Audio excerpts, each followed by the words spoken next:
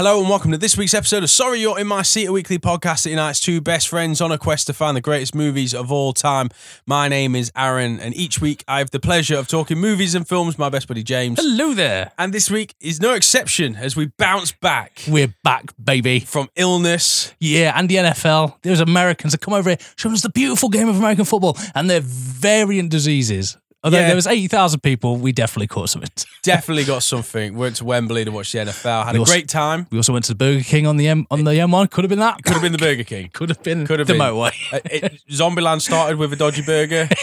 And we had to wait a while. No, don't want to rant.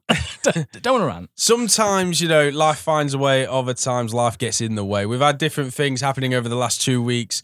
But we are back, baby, for another episode of Sorry in My Seat, the high-octane podcast that holds no bars as we talk about movies and films like two nerds. High octane, you can still tell we're still suffering the effects. We're of that age now where when you sneeze, you're going to have a cold for a while. You still buckle in. What do you do when you're ill? Because I have this thing where I thought in my 20s. You were the man. I was like, fucking flu. Nothing gets in the way of Aaron. And now it's like a good 2 weeks. I feel crap. Yeah. No, I always go through the phases. Like the first phase is the worst, where you're delirious. You're like, I could take on the Empire. No, you couldn't. You're the guy that dies. You're talking about how they could take on the Empire. Nowadays, it's then I suffer afterwards. I wrap up, mate, and I tell you what, I always used to think that I used to be this guy. I never get ill a lot, but when I'm ill, it gets me. Yeah. And then Esther the other day was like, I've known you 2 years. You're just a moaning bitch. And I was like, fair play. She knows me quite well. Well, I always get ill in October for a week or two, and that's common because obviously it's flu season. It's the end of the summer into the autumn. I do always try to get ill a second week of December though, because then you get the cold out of the way just in time for Christmas. Yeah, I like to get it done once. Yeah. Oh, you only need once. I only need to get ill once, James. I'm not looking for anything in December. I'm busy. It's just when I make most of my friends. It's the second week of December. Oh, you got a cold? Let's share. But and also when I was younger and in my 20s, I didn't really medicine up. Do you know what I mean? You thought you were right. You were like, I don't need no Lemsip. Yeah, now I'm like Rambo in Rambo 4. Yeah. I'm like do it to me. Just instead of like bullets, it's paracetamol and Lemsip. I've gone to that stage where I genuinely Googled, how often paracetamol, ibuprofen. I always say these wrong to irritate us, so I actually can no longer remember the right way to say it. It's 2 hours, mate. 2 hours paracetamol, 2 hours later ibuprofen. The cycle continues, mate. Throw in some cold and flu tablets. Tell you what I do swear by. Sainsbury's own cold and flu night capsules. They knock you out, mate. You get a good night's sleep. There you go. I'm so freaking old. Yeah, but it's good advice. Someone might be listening to this a little bit ill and put us on just to soothe their airways and to help them out and listen to middle 30s. We're middle age, right? Is that middle age though? Because I'm I nearer don't intend 40 than I am 30. Yeah, but I still don't intend to die at 80. I plan to get to 92. I hope I last that long. I was just looking at my life the other day. It was like, my midlife crisis was in my 30s. Yeah, I know. I shaved my head. My thing is, I'm going for 92 is the number I'm going for. That's nice. And I'm just going to say now, after 80... It's anything goes. It's still done. Anything goes after 80. I'm going to be the worst granddad. We're all going to die. I tell you what I do when I'm ill. I do watch a lot of TV and I do watch some movies. There you go. I saw you put this up this week, asking people what they watch when they're ill. Great question. So genuinely, I think, and I like to point out, I got everyone's answers in and I've worked out what I think the best movies are. I wonder if you agree. When I was young and I was ill enough to stay away from home, it's a VHS recorded copy of E.T. We talked about it on our E.T. episode. I always associate E.T. with being ill, having cream soup. Not cup of soup, cream of soup. It's like the worst of the soups. It's so that when you get to the bit when Elliot is dying and he's linked with E.T. Saved. You're like, save me, you prick. I'm not as ill as that. If you don't want to think it, you don't want to feel worse than you feel. So you're not going to stick on Schindler's List. No. You're not going to put on a tearjerker. You're going to put on something you're familiar with. And most importantly, that you can sleep through. And when you wake up and you're in a completely different part, you know what's going on. So what I'm saying is no new movies. You can't watch a new movie when you're ill. It's got to be comfort food. It has got to be comfort. And I'm not happy about this. And this does go into some things that I don't know what's wrong with me. I've been watching the J-Lo film Marry Me quite a lot recently. I blame the illness. I'm starting to learn the words to the songs that she sings. My relationship with Esther is in trouble. my relationship with Esther's in trouble. My relationship with J-Lo is never been stronger. So I genuinely think, it's got to be that type of film. So I asked our fans, what do you think? What's your go-to movie when you're feeling a bit sick? You stick on the TV, you stick the tissues up your nose, you got your Lemsip, you've got biscuits. You got to have biscuits. First one came in from Lana. She said Tango. I think that's a great choice. Good call. Nice action-y, nice comic-y. Don't really have to think. It's hitting quite a lot of the spots. I like it. I don't know it well enough to be my sick film, but if you like it, it's a great go-to film. Laura now come up with 3 brilliant ones, and I think they're all contenders. Birdcage. Good one. Chocolat. Nice.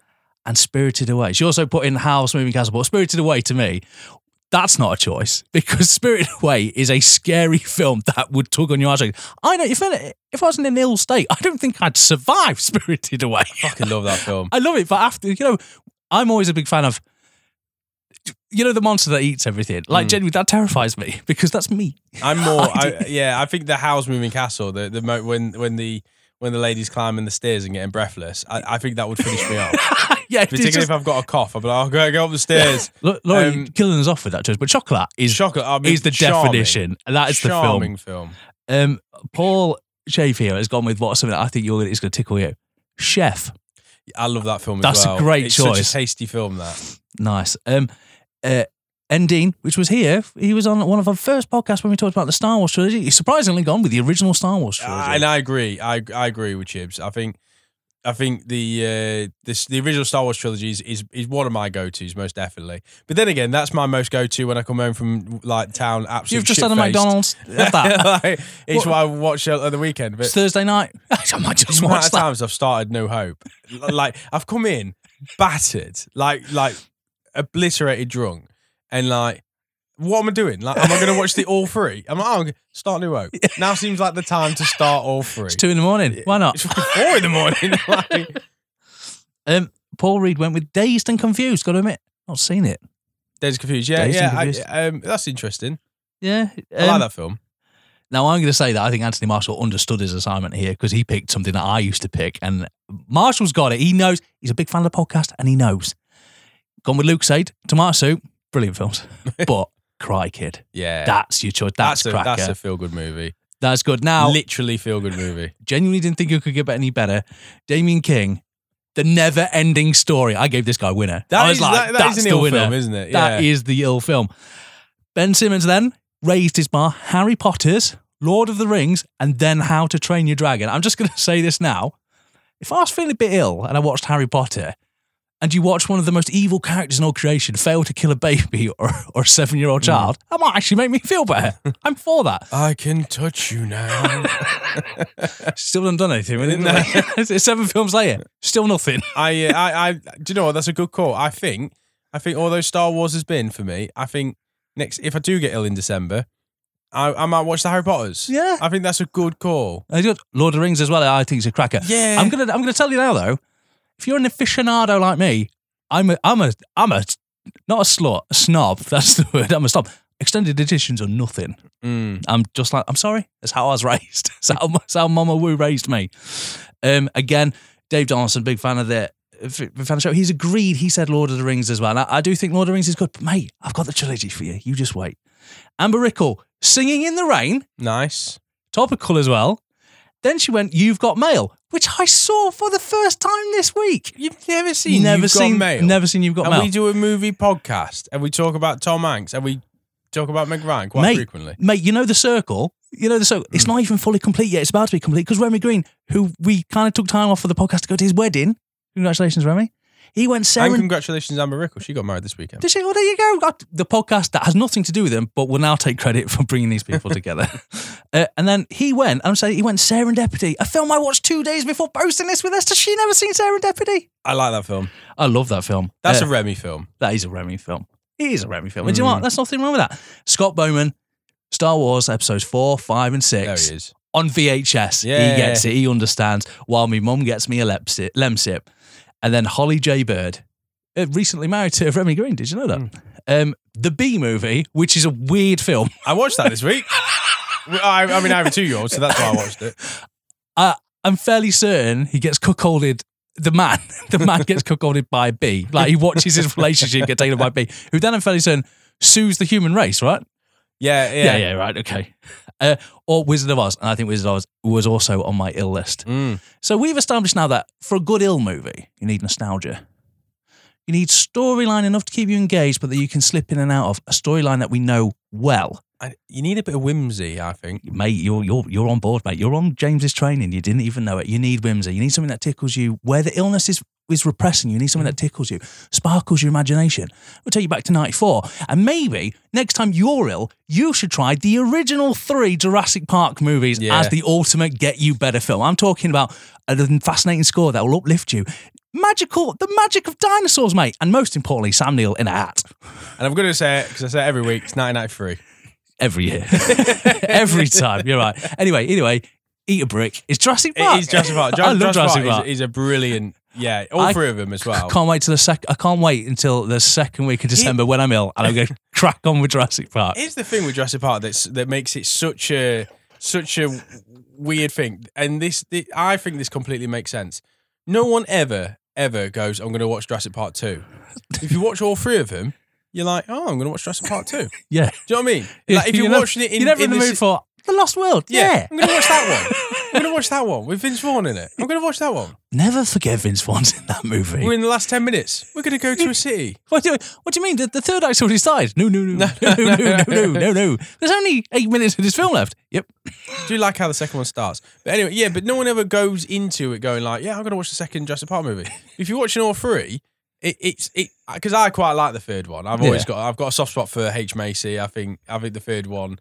I mean, Christ, they wrote that storyline on the back of a fag packet. I'm going to be honest. The third one does have the best moment in a Jurassic Park movie. It's not when you first see the dinosaur. It's not when you're running from dinosaurs. It's when the Velociraptor says, Alan.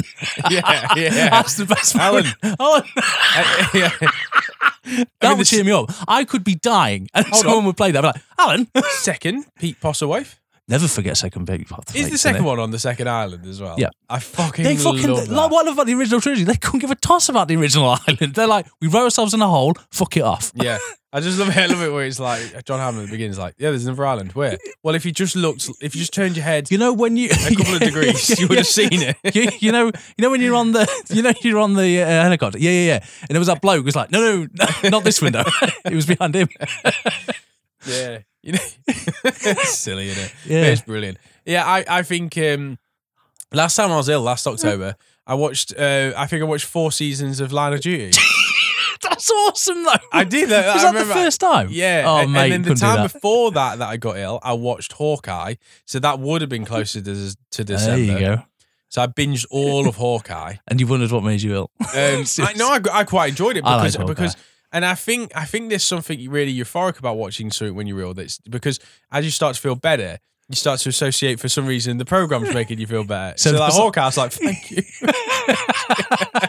It is weird. I think there's something magical about being ill when you're a kid because you get to stay home and watch films. When you're an adult, it's like, fuck you still have to work. It's like you don't get to watch movies. Yeah. As soon as I finish for work, duvet, hot chocolate or tea, and then just basically pathetic. It's like, Esther, I've stored all my energy being good today. Now look after me. Rub my belly. And put on Marry Me for the 5th time.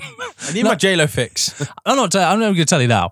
I fucking love Marry Me. I don't know what. It's a crap film. There's very little redeeming qualities about it, but please go support this movie. Is it the one with Owen Wilson? Yep. Do you know what I love about it? Right, we're starting with Marry Me. Right, Marry Me, J-Lo. Where do you start with this waste of a life? Mate, you might have I've been ill. But I'd like to point out, I did bring this film up last year and you refused to talk about it. I said, do you want me to talk about it? You said no, and then we ended the episode. Marry Me is the story of J-Lo, right? Literally J-Lo. She's incredibly powerful. She lives her life in front of the media, streams and TikToks and all that other stuff that I don't understand. She's going to get married live on TV. Oh. But on her way up to the stage after singing a great song about church, I know this because the lyrics are church. Okay. Church. Church. Nice. It's about church. Anyway, simple. She realises her hit song, by the way, Marry Me, is what her and her partner duet together. So Marry Me is the biggest song in the world at the time. Okay. It's important to know this. It's like Rebecca Black's Friday. It is like, mate, only a joke that 3 people in the world will get, but I love you for it because I'm one of them. And she finds out that he's been cheating on her with her assistant. But she's just gone up on the stage. She looks like a mug. And he's like, oh no, what am I going to do? The manager, played by Samuel Tarly, don't know his real name. You don't need to. He'll forever be Samuel Tarly from the hit show Game of Thrones. He's like, I don't know what's going to happen. He's in Moonfall. Moonfall. Yeah, there you go. Where he plays the guy that used to be in Game of Thrones. Samuel Tarly. She's like, right, I'm going to live my life how I want to live it. And she sees in the sign Owen Wilson, who's a single father who hasn't really been, he's trying to prove to his young daughter that he's actually cool, and by taking her to this massive concert that's sold out and everything.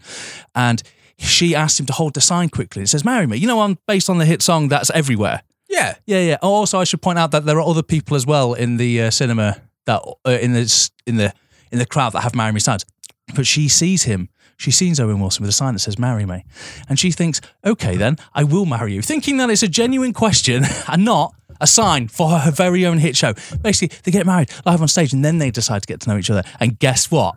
They fall in love.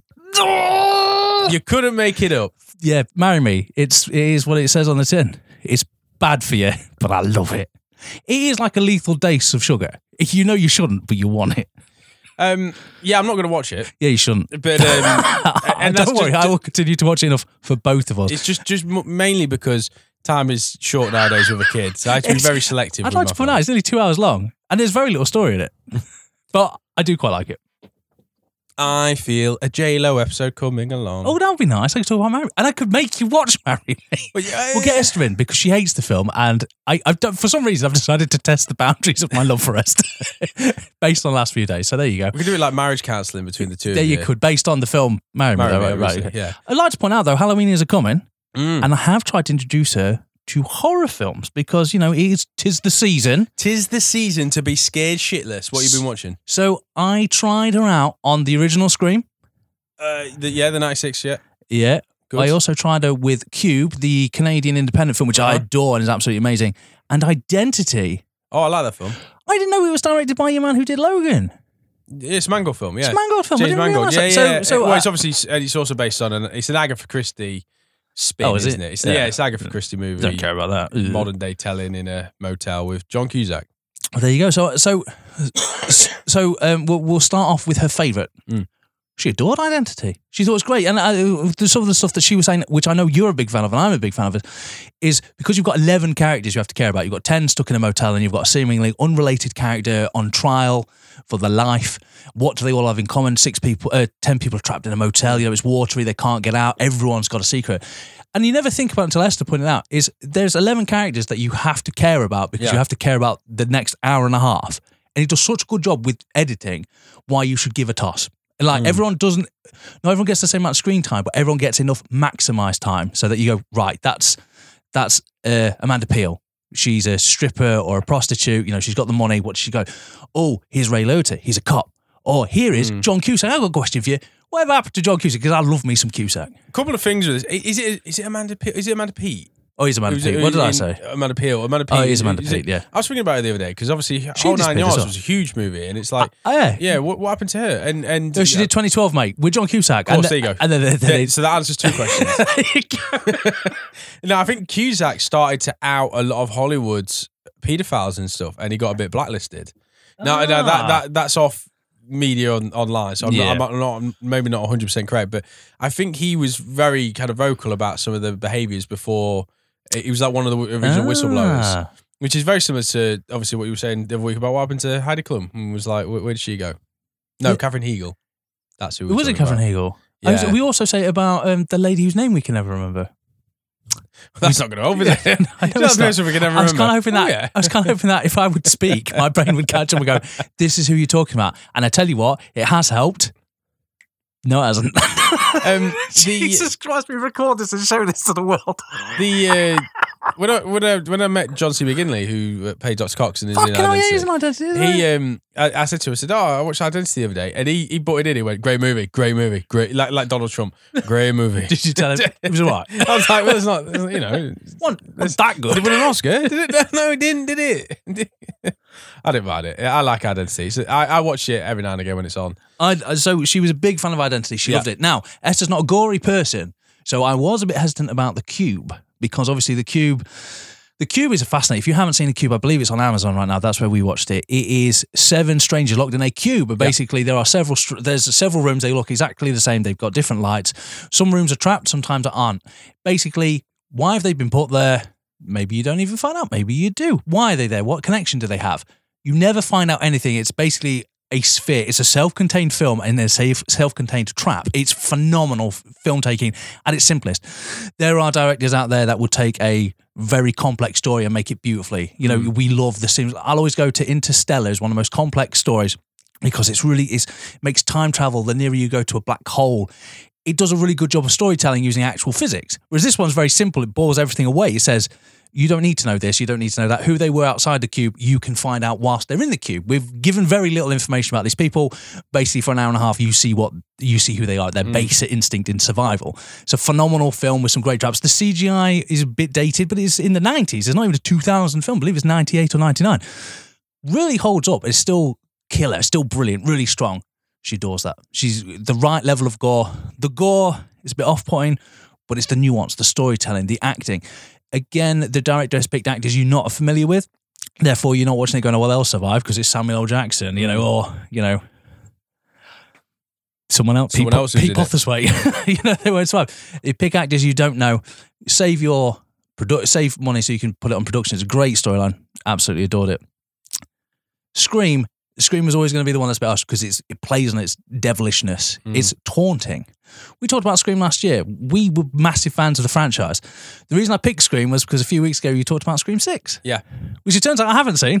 I guessed from the trailers. Scream 7. Was it Scream 7? 6. I thought it was 6. Oh, Christ, I don't know. There's the original 3. Then there's that one. Then there's the 5th one where Dewey dies, which I think is really good. And it's something about sequel reboots.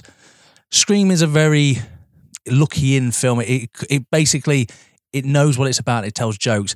Scream 4, I believe, is the one that opens with the multiple killings, like from different people from different Stab film franchises. It's very self-aware, especially with the Stab franchise running alongside. The motives in Scream 5 about toxic fandom. About toxic fandom, which is really good. And then the 6th one, which came out, which I was a fan of, except for you made 2 points. The killers are pretty obvious. Yeah. And I don't want to be that guy, but she's not a very good actor. No. I text you, even in my ill state, I text you and went, makes you think you could still make it in Hollywood. It's not a great performance. We're not here to slag off. It's actually and I still think Scream is a very profitable and good franchise. Yeah, we did Scream, as James said, a couple of weeks back. Do listen back to that episode. We did a Scream deep dive into the original 96 movie, and then we talked about its sequels. And then a couple of episodes back, I gave a big in-depth review of Scream 6 when it was released on Sky. So Esther really liked it. She didn't realise that she was actually supposed to be guessing who the killer was. She thought it was like a supernatural thing. So that's really cool as well. That was different about Scream. But it did make me want to watch Scream 2 in my ill state. And I'm going to tell you now, I quite liked it. It holds up as a sequel. But in the beginning, Jada Pinkett Smith orders a medium popcorn and a small Diet Pepsi. And that fucking Pepsi's massive. Bullshit. Also, just the first scene. I'm not going to go into any depth of that. The killer kills Omar Epps in a bathroom. Yeah. Because there's 2 people at a cubicle. If no one was pissing, that person would still be alive. How much planning ahead could you do? Where you were just like, I was lucky, wasn't it? Anyway, that's it. I'm still really... I was like, how much did she pay for that? Also, no, there's another point that really peed me off. They go into the cinema. They're already late. They're pissing me off. But, it's not the end of the world. They missed the the trailers. They miss it. They come in straight as the movie starts. They sit down. She goes, I want your money to go buy popcorn. And then she comes back and he goes for a piss. I'm not being funny, but do that before you sit in the cinema. And also, she goes out to buy popcorn, and this is where she buys the medium popcorn and the giant small Diet Pepsi, which I will not let go. And the person in front of her says, I'm not going back in that cinema. That's where this story is based on, true events. I don't think we should be supporting that. And then she buys popcorn. Where's she going? She's going back in the screen to watch that film that she just said she's not going to watch. Maybe anyway, popcorn for the road. Mate, do you know what? I didn't think of it, maybe. Anyway, yeah, she thought Scream was all right. But for her money, Identity, that sort of level of horror was just right for my Esther. Yeah, Identity. I think that's based on Agatha Christie's, and then there were none. Which is a good one. And then I like Scream. I'm not rushing back to watch Scream 2. No, for me, it was the reveal of Billy Loomis's mum at the end. Spoilers. Like the wide-eyed, it was me. It's like a bit Scooby-Doo at the end there. Like when Vince McMahon's like, it's me, Austin. It wasn't me. Yeah. But I'm glad that you've caught up and you can finally say that you have seen Scream 6. I actually quite officially. like where the franchise has gone, like the whole new trilogy. When you talked to me about it being a sequel to the second one, it does. It's quite nice. And I did rewatch Scream 5, the one before it, because it's the one I don't remember seeing. And I've got to say, they did the really good, the requel thing. You bring back legacy characters to tell a new story. What they did with David Arquette's character was actually brilliant. He comes back to help them, ends up being murdered, spoilers, which brings the other characters back. I really did. I thought they did such a good job of treating the characters with respect in a slasher film. I really liked it. And I thought, Scream 5, I quite liked the new characters they introduced. And that's very rare for a franchise in the fifth film to introduce. Fast and Furious, mate, couldn't give a toss who they introduced. Yeah, at the risk of repeating, I didn't mind the two new ones, but the latest new one, 6, really lets it down in the last act. And there's a huge whopping bullshit bit at the end where you're like, no, that's just poor writing. I mean, up until that, it was quite enjoyable to watch. I watched very quickly because I conscious of time, and we still haven't got onto our main topic, which we haven't even told anyone about yet. Oh yeah, today's episode is on Scene Stealers. Talk about that in a moment. I did see Saw 10, the new Saw movie. Why? I don't know. Did you say, why? Yeah, you said earlier you haven't watched Marry Me because you got limited time. Did you even see Saw 7? Saw 8? I think so. Maybe. I saw Book of Spiral. I saw that thing. The one that's not related to the Saw franchise. Yeah.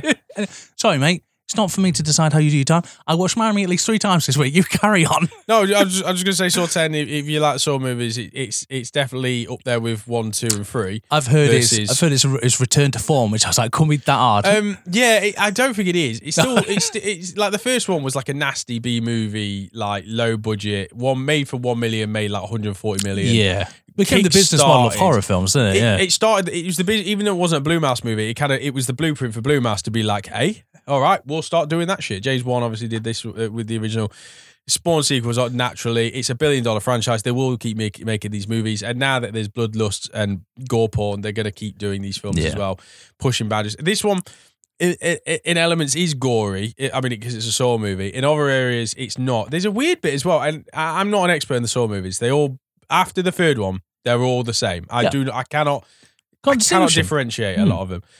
But there is a bit where Tone Bell's character is he has a vision of doing a trap to someone early on, and then and then the person doesn't survive the trap. It's an eye sucking trap where someone's eyeballs get pulled out. Yep.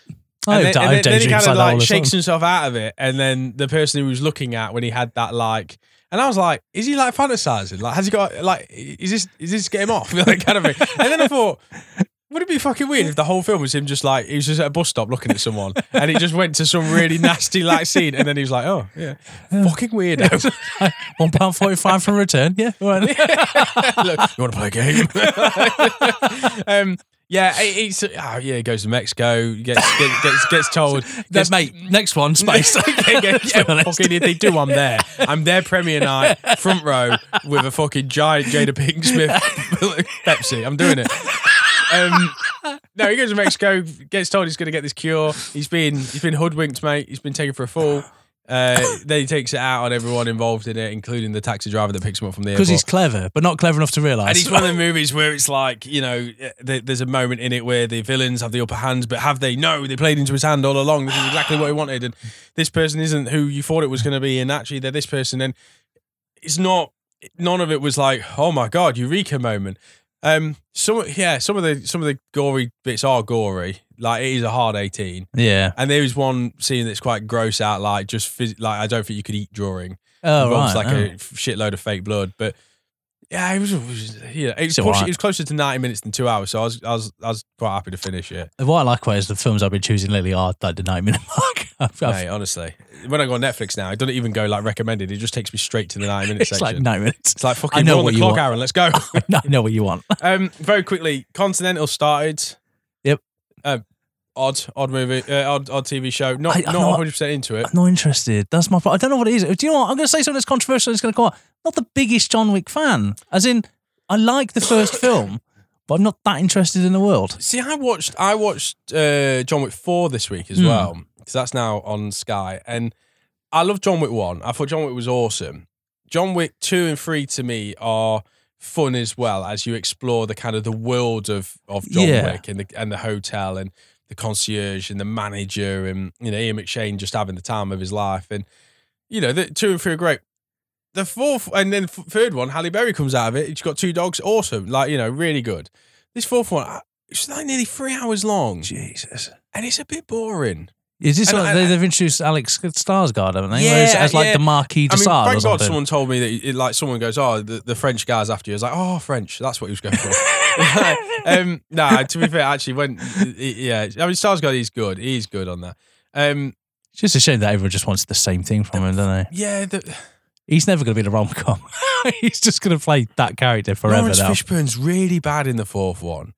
He's really bad in the fourth one. Ian McShane as well. He's and he's getting on now. And what I found with the fourth one is that there's a lot more like judo flipping and rolls and stuff. And Keanu is over 50, so they're not as fluent, as they were.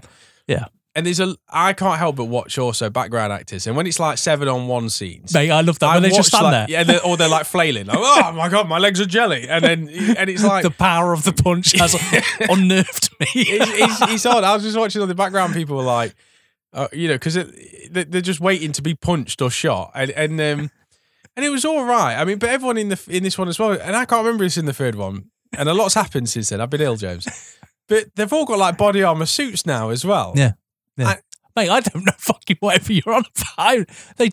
They're all right. So they all blend into one to me. I'm like, I know that his dog gets shot, and it's the only thing that connected him to his wife, and then explosions. The first one is badass. I do like the first one. The first one when they're like, oh shit, no, you should not have killed up the wrong fucking house. They take the car to somewhere, don't they? And it's like, the Hispanic actor goes basically, holy fuck. It was like, whose car? Where did you get this car? And it's like, I took it from this bloke. And he was like, oh no. And he's like, oh, you also killed his dog. It's like, right, I'm leaving. Yeah. I'll see you later. Right, we're all dead. And then it cuts the scene of him like coming out of retirement and hacking he's got the sledgehammer. floor. Yeah, and that's you're cool. Like, the first one's badass. And it ends with him bloody beaten and everything. And he gets the car back and you realise it's because it had the note of his wife in it. And that's wasn't the car, it was what was in the car that he was after. And that first movie, I was like, Keanu Reeves, take a fucking bow. That is bad. And it did change the rule book for action movies. Like Keanu Reeves and the whole team changed the blueprint for how you do an action movie. It was a different way of making films because it was not a clinical, it was not a classical director, it was someone, wasn't it? Yeah. And that's cool. And 2 and 3 I thought were great. They were good romps. Like 3, I think, follows straight after 2. This is where they got get to the point where it's me. like, oh, everyone's an assassin. Like when they put the call out for like John Wick's head, there's like someone who's like a homeless man's like who's got a shotgun. You're like, hold on, what was he doing with that? And it's like it was fun. And again, there was some really good long action sequences. And John Wick 4 has some just spectacular long shot sequences. A stairwell scene, which is just one of the best things I've seen. And it's 3 hours, and it's like. Oh, here we go again. Cool. Yeah, 50-on-1. Let's go. And I think a lot of the supporting people, there's a bit as well, John, I didn't find Keanu Reeves like comebacks as well. Like someone will say something like, John, you're going to your funeral, and he'll turn around and go, maybe I am. And it just didn't have that like gravitas towards it. So I saw a trailer. Is this one where he gets on a horse and is in a desert? No, that's the. Yeah. It starts that way. It starts in the desert. Oh, it starts that way. All right. Yeah, and but again, even that bit is like that a bit blue screeny. But it's fun and it's good. But it's 3 hours, and Donnie Yen's in it, who's phenomenal. Oh, Donnie Yen is phenomenal. Yeah, I mean, what a talent. That'd be pretty cool. I assume it builds up to a big fight between them. Oh, quite Donnie a few Man, times. and obviously, is it IP Man, Ip Man? Yeah. And quite a few times they run into each other, and. Yeah, so I mean, it is really actiony and has these great drawn out sequences. But the 3 hour price tag and some of the supporting actors in it, and there's a scene in Paris as well where they're in these cars, and I was a bit like, it's just a bit over the top. And I liked it when you dipped your toe into the world. Yes. And it was like, oh, so what's this hotel then? And why they got them coins? And now you know. And it was enough for you to be like, that's interesting. Okay. And whereas now it's like, oh, you're excommunicado and you've got to go to the table, and then there's this document, and actually if you go back to this family, and it's like, oh, now you're telling me it all. I'm not really that bothered. If you roll double sixes, you'll be fine. yeah. I'd love that. So John Wick 4, it's good, but I didn't think it was the my least favourite out of the 4. Yeah. But it was good. Still pretty good. It was good. And it's still a fantastic franchise. A Phenomenal franchise, John Wick's. If we had a time machine, I'd go back 20 minutes and tell you Ashley Judd. That just came to me. Ashley Judd. It just came to me randomly when you were talking about, of course, John Wick 4. Anyway, scene stealers. We know who they are. You watch a film, you're there for the big budget, you're there for there. There's an actor who's quite possibly not the main character. Maybe it's something tickles you, makes you laugh, makes you chuckle, you're involved, you're there. I like that you say comedy, because I think the scene stealer quite often has a comedic value to them. Especially if you're not expecting it. Maybe it's on that, or you don't know it's coming. Or maybe it comes from an actor, you didn't expect it. So, there's superhero sidekicks, you've got supporting actors, you've got the love interest, but the scene stealer, it's the best friend, it's the family member, it's the henchman, the head teacher, the quirky neighbor, the taxi driver, robot, android, or alien. It's comic relief. It's the cooler than cool character. It's I think looking at my list, I think quite a few of them are comedic. It's breaks in the movie where you're like, that person's cool. Often in the same place. Yeah. Often sedentary, outside of the environment, outside of the main storyline. But you leave that film going, I want to spin off of that guy. Or I hope they appear in sequels and stuff. Do you know what my problem is? I feel like I wrote this list. So we were going to do this episode before we got ill and went to the NFL. And this list, I'm looking at it now going, it's a shit list.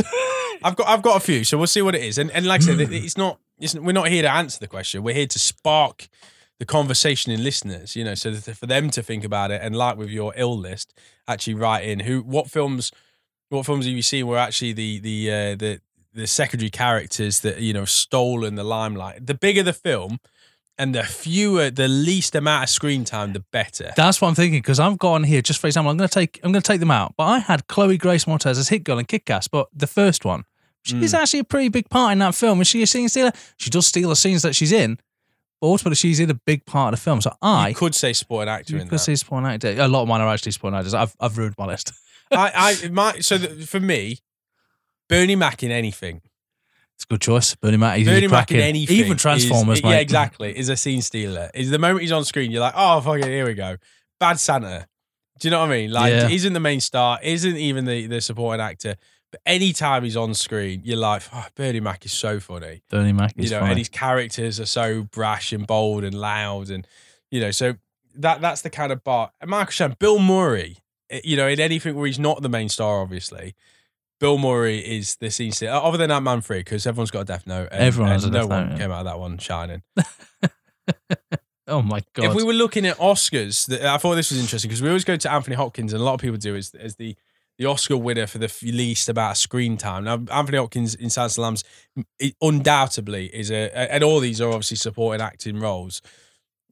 He's the name title. He's the person that you're going to watch in that movie, even though we follow it through the shoes of Jodie Foster.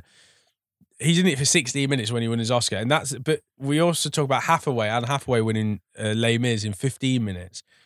Alan Arkin, 14 minutes in Little Miss Sunshine. Little Miss Sunshine. Yep. Judi Dench, 8 minutes in Shakespeare in Love. That's pathetic, that one, though. And Beatrice Straight, who has the record for Network in 1976, won her Best Supporting Oscar in 5 minutes and 40 seconds. That's all she needed. That's all she needed. Do you want 6 minutes? Fuck it, no. What do you want me to do with the other 20 minutes? Go suck an egg. Go suck an egg, yes.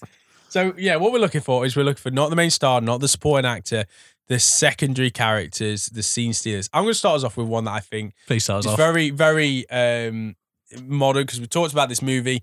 Not necessarily the third installment, but definitely installments 1 and 2. I'm going Groot and Rocket in the Guardians of the Galaxy, because Quill is obviously our front man. Yeah. Gamora and Nebula are the secondary. Even Drax, I would say, is the supporting actor in that scenario.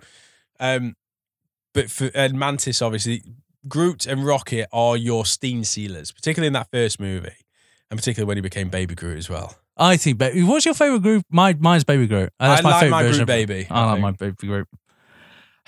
Mate, you might say he's a top actor. You might say he's one of the biggest actors in the world. However, in smaller doses, he's probably better. I'm talking about This Is the End. I'm talking about the recent film Bullet Train. I'm talking when Channing Tatum obviously wants a paycheck and doesn't really give a shit.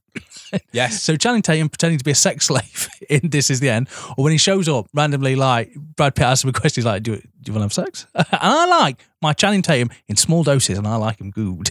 Tatum's a good call, actually. I love Channing Tatum's Tatum. a good call. And I like an actor that's not afraid to take the piss. And you'll see that a lot on this list. Because the Bullet Train, you could say is a cameo, but actually... He's a cameo, but he's very good. But I could see if there's Bullet Train 2, yes. he would be on the train. Yes. You'd want him on the train. You'd want like, him. oh, didn't we bump into each other? He'd be coming out the toilet when Brad Pitt's going in. He's like, you again. Ooh. Their eyes cross. My first couple of Marvel, because I kept it there to begin with. Obviously, the first Black Panther movie, Shuri, is the character that you want to spend time with. Which you do. Yeah, in the you do, which is why I emphasize the first one. I think Shuri in that first film, as cool as that first film was, and the characters, the introduction of Black Panther, Shuri was the Bond, the Bond sidekick that you really wanted, and we had Ben Whishaw at the time. Exactly. And that's saying something. The teacher right off it was awesome as Shuri. Oh, mate, I'm going to go with a younger actor. You're not going to know. If I said Jonathan Lipnicki, you'd be like, who's that? And then if I told you he played the character of Roy Boyd, you'd be like, I don't know what you're on about. Well, if I said the kid with glasses, sorry, I had to do it, from Jerry Maguire, that's right. That's stealing, son of a bitch. That kid's amazing. That kid outacts Tom Cruise, which isn't that difficult, but he's brilliant. Every scene he's in, you're like, this kid is awesome. Tom Cruise tells him an amazing fact about an NFL player. He says, did you know my neighbour's got 3 rabbits? Boom! Outacted, bitch! Fuck off! We're all about. Let me check his name. Jonathan Lipnicki. Spin-off. I need to see it. I want to see it. I want to see what happened to the kid from Jerry Maguire. Give him to me. I'm going to stick on 4 for a movie. In Ragnarok, it's obviously Korg. Korg in Ragnarok. Mate, Korg's a fucking winner. If you want to go one better, I'd go the thing that doesn't speak next to him. Like, he's like, is he dead? Oh, no, he's fine. Mike, or is it Nick? Something like that, yeah. But Tooth Grinder and Tooth Gnasher from the latest the 2 goats. Good shout. I think all of those are scene stealers. I laughed intensely whenever they came on. Korg, obviously, played by Taika Waititi himself, were scene stealers. Again, not sporting actors. They wouldn't be up for sporting roles, but they are scene stealers. I'm just telling you now that, mate, sometimes, when you do a list, you're quite proud of yourself. Michael Keaton, he disappeared for a while. What happened to Michael Keaton? We were saying as an audience, where was he? We wanted to know. But when he pulled in a near Oscar performance as Captain Gene in The Other Guys, we were transported, mate. We wanted to know more about Captain Gene. Why was he Captain by day and working in Bed Bath & Beyond by night? We wanted more of Michael Keaton in this role. That's actually genius. I love that. I love how he keeps throwing out TLC quotes. And that's what we're going to say. You wanted to know why he was doing it. Surely you must hear it. Why was he showing... Well, I don't know what you're on about. I don't want those scrubs. It doesn't even make any sense. That was a character that was designed to make you question. Remember as well, in Toy Story 3, he voiced Ken. No, he didn't. He walked so Ryan Gosling could run. Mate, have you seen Barbie?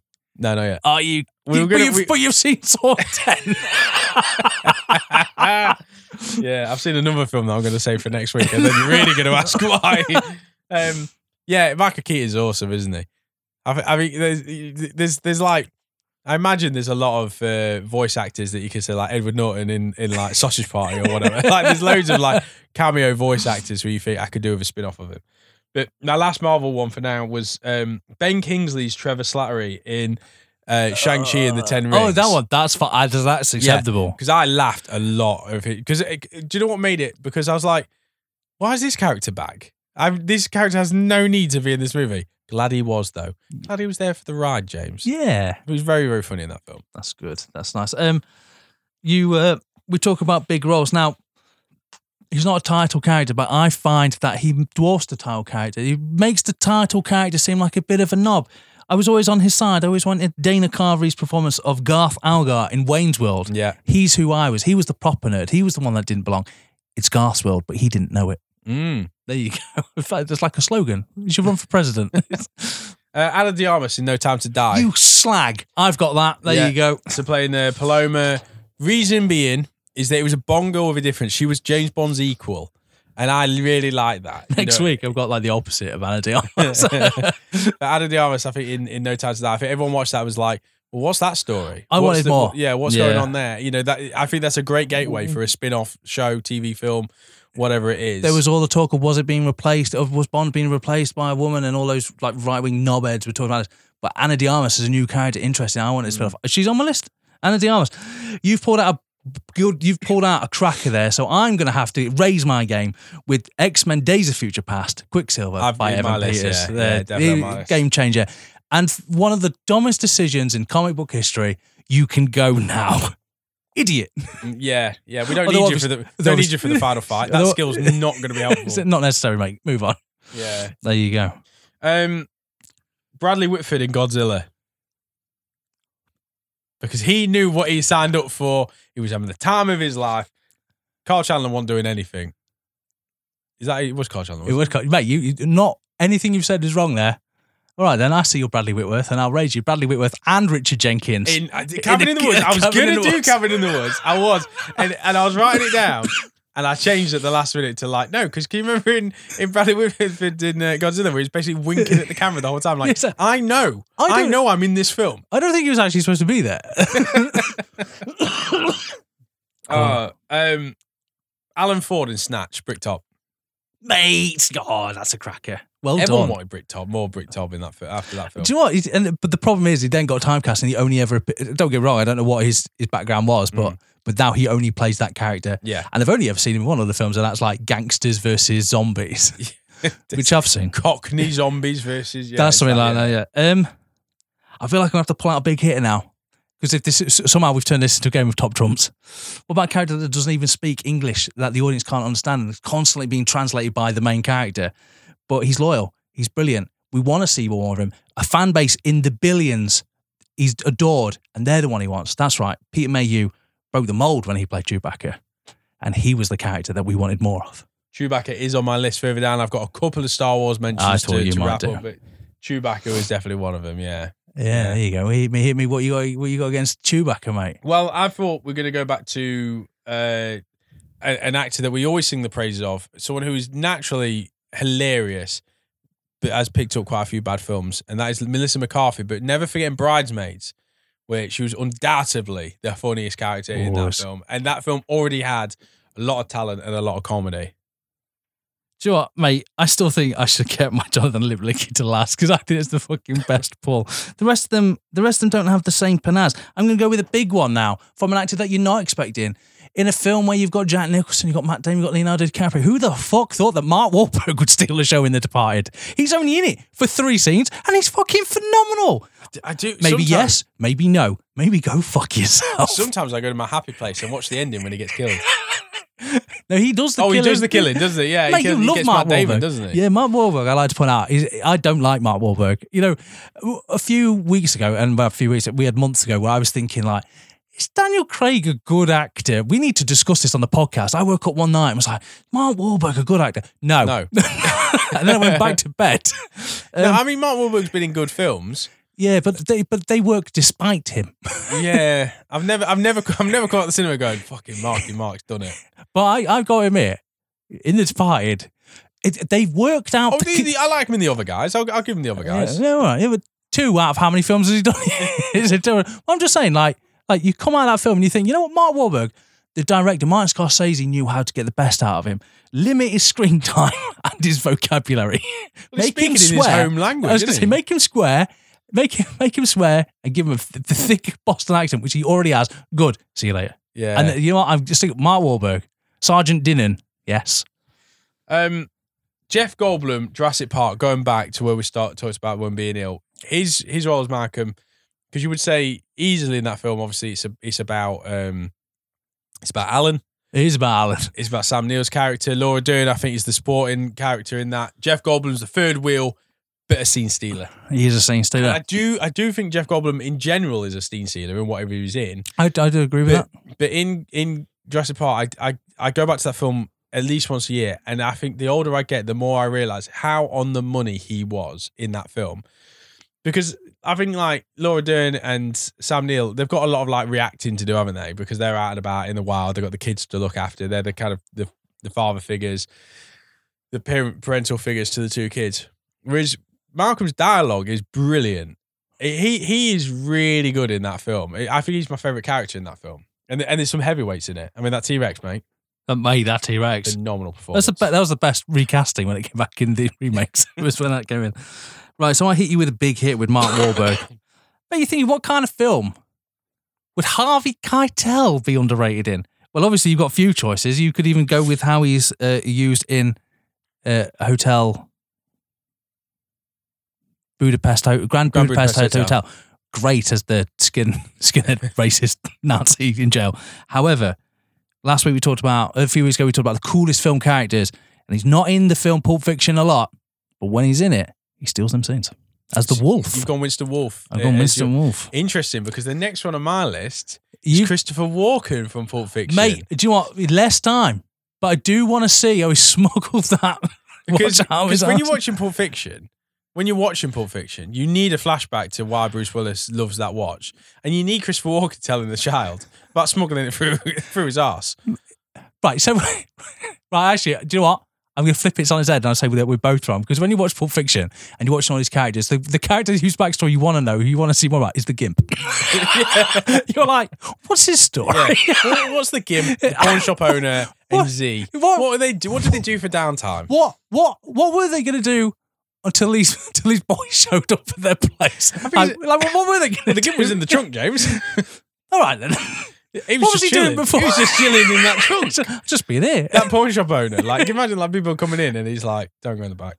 How much is that trunk? Yeah, you don't want it. don't great, it looks spacious. Could you get someone in it? Yeah, there is someone in it. You won't fucking believe me. Look at this. He's got a ball gag on. Why is he a Gimp? Don't ask questions. Also, Zed was at work. So he comes in his uniform. What do you mean? He's just clocking off for an hour, Dave? Where are you going to go? Nowhere. You've got to see the Gimp, aren't you? You're Gimp in the boot. No? Here you are. Have 2. Yeah. Have 2 hours, just in case some people show up randomly. Oh. The fuck are we on about? What's this devolved into? Is your go? I think so. No, I did Christopher Walken. I'd Gimp. So let me. There is only one winner, and I've gotten to it a bit early. No, there's actually several winners. I'm going to go with a big hitter. In the film a lot, however, The Big Lebowski doesn't work without Walter, played by John Goodman. John Goodman, not the main character, in it a lot, on the boundaries, but I'm putting him down scene stealer. See, I do you know what? Thought of Big Lebowski, and I thought Sam Elliott. Yeah. Or Jesus.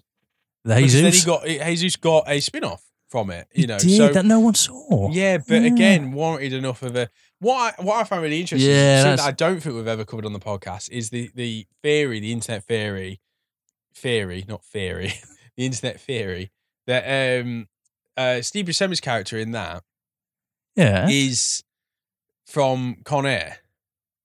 Nice.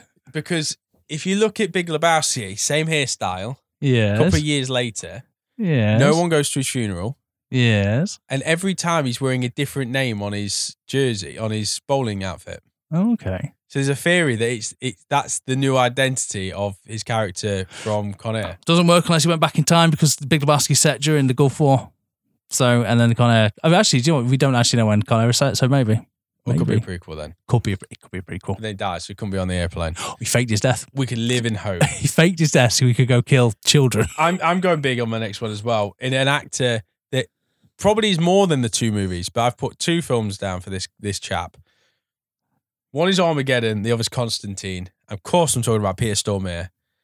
Because How is Peter Stormare not on my list? Because the moment he pops up in Armageddon, you're like, yes, I'm in it now. I want this Russian in space. Yeah,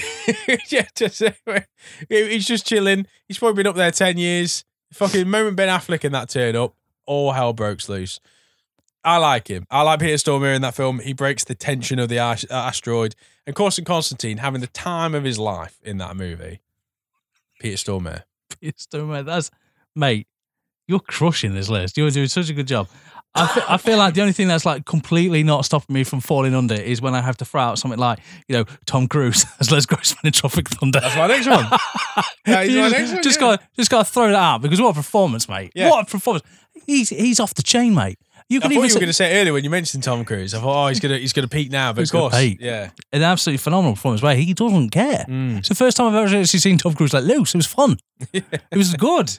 Weirdly, one of his best performances. Don't get me wrong. Jonathan Lipnicki is probably still better. He did get out acted by a child in his younger career, but he grew.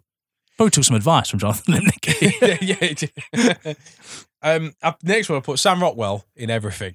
That's a good shout. Again, another Bernie Mac scenario. If you got Sam Rockwell in your movie, it could be anything. He could be a supporting actor, main star. He could be a piece of broccoli. Sam Rockwell's going to steal the scene that he's in. Mate, I love Sam Rockwell. I think that's a great choice. I've got an actor who he doesn't steal the show, but never gets enough. Like, he needs more. I've gone William Fincher, and then I've got a list of movies. Black Hawk Down. What's his story? The Perfect Storm. What is his story? Or Heat. I know he's a businessman, but what's his story? And then my favourite, Dark Knight. Dark Knight. Yeah. What's his story? Never given enough story, but it's usually a good performance. Like, I know it's weak, but Hollywood, make him a leading man. I think he's past it now, hasn't he? He has passed it. He had his choice. Do you remember there was a TV show on Channel 4 about aliens? Yeah. That was it. That was his moment. He got cancelled afterwards. That was it. That was his chance. After season 1 of Lost, didn't it? And I watched that and I got to the end of it, and it was like, fuck it, give us something. No. What is happening? There's lights in the water. Who's an alien? I don't know. What's happening? Turns out you didn't care. Not enough to get a second season. Hugh Grant, Paddington 2. Mate, that's a good shout. That's a good shout. Just delightful, that film. Oh, fuck. Right. I've another big hit. It's a massive name. You can't say they're underrated, but it's really hard to not watch the film Leon and root for the bad guy with Gary Oldman. I was going to put Gary Oldman, actually. As Norman Stansfield. He overacts. He's great. He's cracking. In a weird way, I kind of want to see young Natalie Portman die, just so the bad guy wins one. Yeah, I'd like to see him survive that explosion at the end. Yeah. And just see what he got up to next. Yeah. I want to see him on a holiday. I want to see him trying to relax. I wouldn't actually mind seeing him not on cocaine. Like, what's he like normal day? I've got 3 when I went to the Wizarding World of Harry Potter. Mate. Could have had much more. Could have had many characters from that. But certainly, number 1, Hedwig. Don't forget. Gone but not forgotten. God, never forgotten. Yeah. Hagrid, from a personal standpoint, because that is my dream job. Yeah. Not only to be a landscape gardener, but at a school for wizardry. Like that is it, James. Like, if anyone ever asks, that's what I want on my headstone. Could have been. Niffler as well. Going more towards Fantastic Beasts, obviously. But the Niffler, how handy would it be having that as a pet? It'd be awesome. That would be awesome. This next one does take some explaining to do. I wonder if you'll follow me. You know Lord of the Rings? Uh-oh. You know the leader of the Nazgul? He gets a crown in the 3rd film. Yeah. I kind of want to know more about him before he got the crown. like when he's on it, he's pretty badass. Don't get me wrong, there's nothing wrong with Lord of the Ring, but they build him up like he's a big deal, and then he dies. But he's not a Steen Sealer, but I do want more of him. See, when I went to Lord of the Rings, I was thinking the Ents. Fuck him. I like the Ents, mate. I like the Ents, but remember that one on fire when he just put his head out? That scene is amazing. Yeah, but that's the problem. That Ent peaked then. That like when he goes to all the auditions, they're like, you don't want to put his away. Like, yeah, that's it, yeah. Dave Bautista, Blade Runner. Oh, that's a good shout. That's a very good shout. I had Blade Runner. I've got I've got Bautista as well. Have you? Yeah, definitely. You've never put Jared Leto. I thought he was good in Blade Runner. Jared Leto's never made a list, James, on this podcast. I'll delete it. I'll change it for James Hong in Everything, Everywhere, All at Once, where he plays the father jumping dimensions. Everyone will go with obviously young Shawround, but he's in it too much for me. It's the old man, the one who wants to kill his granddaughter. I want to know more about him. I want to see what he's up to. I want to know why he wants to kill his granddaughter. I think. Going back to Jared Leto, just quickly, mate. I've removed it. Don't count because IDET, but it's never been destroyed. I didn't mind Jared Leto at one point. I know. And now I kind of don't really like Jared Leto that much since he's become like this, like, I don't know, he's all over social media doing trends and stuff. Maybe that's why he was on my mind when I did it. I'd like to point out I've got the winner. Well, the thing is, I would agree though that I don't think we saw enough of his Joker. So is that a Steen Sealer? In the sense that I did want to see more of it because I needed to see that art. I needed to see where that character was going. I needed to see like why, is David Ayers directed, like what the scope was for that character, and certainly what what's his name, Zack Snyder had envisioned for the end of the Justice League trilogy. Yeah, when he's got his badges and stuff. Yeah. So I will admit, when I watched Suicide Squad, there was a moment of that where I was like, I do want to see more of his Joker, because not because I was liking it necessarily, but because it was like I feel like because this is so different to Heath Ledger's version, Jack Nicholson's version, and Hamill's version. Yeah, but is that Steen Sealer? Or is that like when you find yourself like licking a battery, like you shouldn't, but you kind of want it. You kind of want it. I don't know because I never wanted to see any more of it, but I'm going to use Jared Leto to summon into one of my top 3.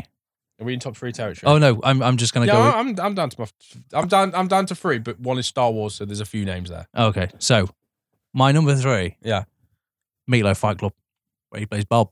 he does. You've got to admit, he's great in it, and I want to see more of Bob. I know he dies, but it'd be hard. I'm gonna see. It'd be hard to see more of him, but he's a great character. He's a phenomenal character. I mean, in Rocky Horror, you'd say you could argue that you see too much of him. Ooh. Sorry. One name, but 2 characters, and internet's going to come at me because this guy has voiced and brought to life way many more characters than this. But Alan Tudyk. I know who you mean. It's basically the voice actor of this generation. Yeah. He's in everything. There's Hi from Moana. Yeah, he Chicken. And of course, leading into Star Wars, K2SO, the sarcastic droid in Rogue One. Mate, he's a member. He's a crew member of Firefly. Forever he will fly. Yeah. Despite the fact he died in this film, but you know, lives on in my forget. dreams. He lives on, exactly. Mate, I don't think you're gonna let me have this, because originally I did have John Cena for Suicide Squad, but I was like, he's too big, but he does steal the show. But I went, there is someone else in there. Polka Dot Man, played by David Dastmalchian. Polka Dot Man. I accept. There you go. I would have accepted Cena because I don't think. I mean, I would go King Shark in that, actually. And it goes back to my first one, Guardians of the Galaxy. James Gunn knows how to create secondary characters that are intriguing and entertaining. And if you're going to take your camera away from your lead actor or your supporting actor, Take best be fucking good. Best be Shark. Essentially what I'm saying with this. I really liked Polka Dot Man. I thought he was funny. Dave Dastmalchian as well. I mean, talk about someone who's hopped over from, you know, Ant-Man to Gotham to this. I mean, he's all over. He's now writing comic books as well. Hey, he's everywhere. That guy's awesome. It's like the Polka Dot Man. So in my Star Wars category, here we go. because there's so many. I did put Chewbacca. Obviously, I put K2SO. I put Babu Frick. These are deep cuts. If you know who these characters are, Rio Durant. Yep. Right, Rio Durant was in the Solo movie. He's voiced by Jon Favreau. Oh yes, of course he is. Went down Yes. fighting when they were taking down that bridge, mate. Babu Frick was in Mandalorian and in obviously the last installment of the movie franchise. The little guys that can fix anything. Kit Fisto, mate. Kit fucking Fisto. He's not dead. He on. faked his death to take down the Emperor. I still want him to make a cameo appearance in the Mandalorian or something. Kit Fisto, if you don't know, green tentacles looking Jedi. The one that smiles. He's a smiling. He does, yeah. There's a smile when he helps. Kind of like a green squid. I know that's going to upset a lot of Star Wars fans. Yeah, but he is. But he is. Don't mean to be racist to the aliens, but he is, yeah. He's the green octopus, mate. Go over it. Star Wars is all about secondary characters and scene stealers. And, I mean, God, look at Boba Fett, for example. I mean, if you ever wanted a scene stealer, it's Boba Fett. You know, in obviously in the original, not in Book of Boba, but in Empire, I mean, you know, in that movie for what, 6 minutes, and everyone like going crazy over that character, wanting to know the backstory, and we got it. Yeah, we did. Careful what you wish for, but Boba Fett as a character, but Star Wars, I think is, and to you, Star Trek, I imagine, is the same. Yeah, there's so many interesting characters and species and worlds that you want to know more about. So yeah, but there's to name but a few. I have one more.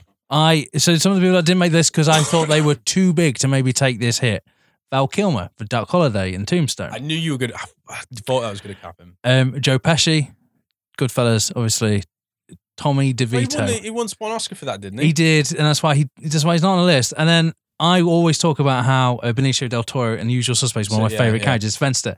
However, there's an actress. I could list you many roles. These are some of the films she's been in. Hereditary, The Handmaid's Tale, the TV series, True Detective Series 1. She plays the sister of the killer. Yeah. Marley and Me. I'm talking about Ann Dowd. Ann Dowd is it. She's the secondary character actor. She's never going to get a main role, which is weird because she's the best actor in those films I just mentioned. Well, maybe not Hereditary. But she, Ann Dowd, she's a tour de force, mate, of secondary acting. You want to be in a good storyline, you get Ann Dowd in. Someone else will take the plaudits, but it's Ann Dowd that does the work. She brings you in. You hate her as a character. She's forcing young women to breed against their will. She's manipulating you into giving birth to the Antichrist. She's banging her brother, who happens to be the serial killer and True Detective. Mate, there can only be one person to call. That's right, it's motherfucking Ann Dowd. Also on the list was, because he's died recently, Lance Reddick, because, Lance Reddick is phenomenal in everything. So. I'll look at Lance Reddick. Yeah. So that's a shame. But, there's that. Boom. And Dowd, mate. You ain't coming at me with nothing but and Dowd. And Dowd's number 1 in number 2 acting. In a film where you've got Kiefer Sutherland, Jason Patrick, Corey Feldman. Oh, no. Alex Winter. Oh, no. I'm talking about Lost Boys. Yeah, I know you. It's Saxophone Man. Saxophone Man steals Saxophone Man. He's been cashing in that check, mate, since that movie. Mate, forever to be known in this podcast. That's why it is fucking Shawn Michaels half naked playing the saxophone. He's Saxophone Man. Sets up that story immediately. You don't need to, if he's not in it, I'm not interested. I want the backstory. I want to know where he learned how he learned to. I wanted to use the lungs like that. I want to know the question about him though is I want to know his routine when he gets up. Does he practice the saxophone? Does he work out? Does he apply baby oil? I want to know how. I also want to know, if we're going technically deep into The Lost Boys, I want to know the owners of the comic book store. Why are they open at 2 a.m? Why? A lot of questions in this town. How do they deal? How do they deal with with bad guys, villains, stealing their comic books and running away, raring? I want to know about the security guards. That's very overprotective when vampires come on without safety harnesses and he tells them to move for their own safety, I might add. I want to know why he doesn't go back home to his wife. I want to know what she gets up to.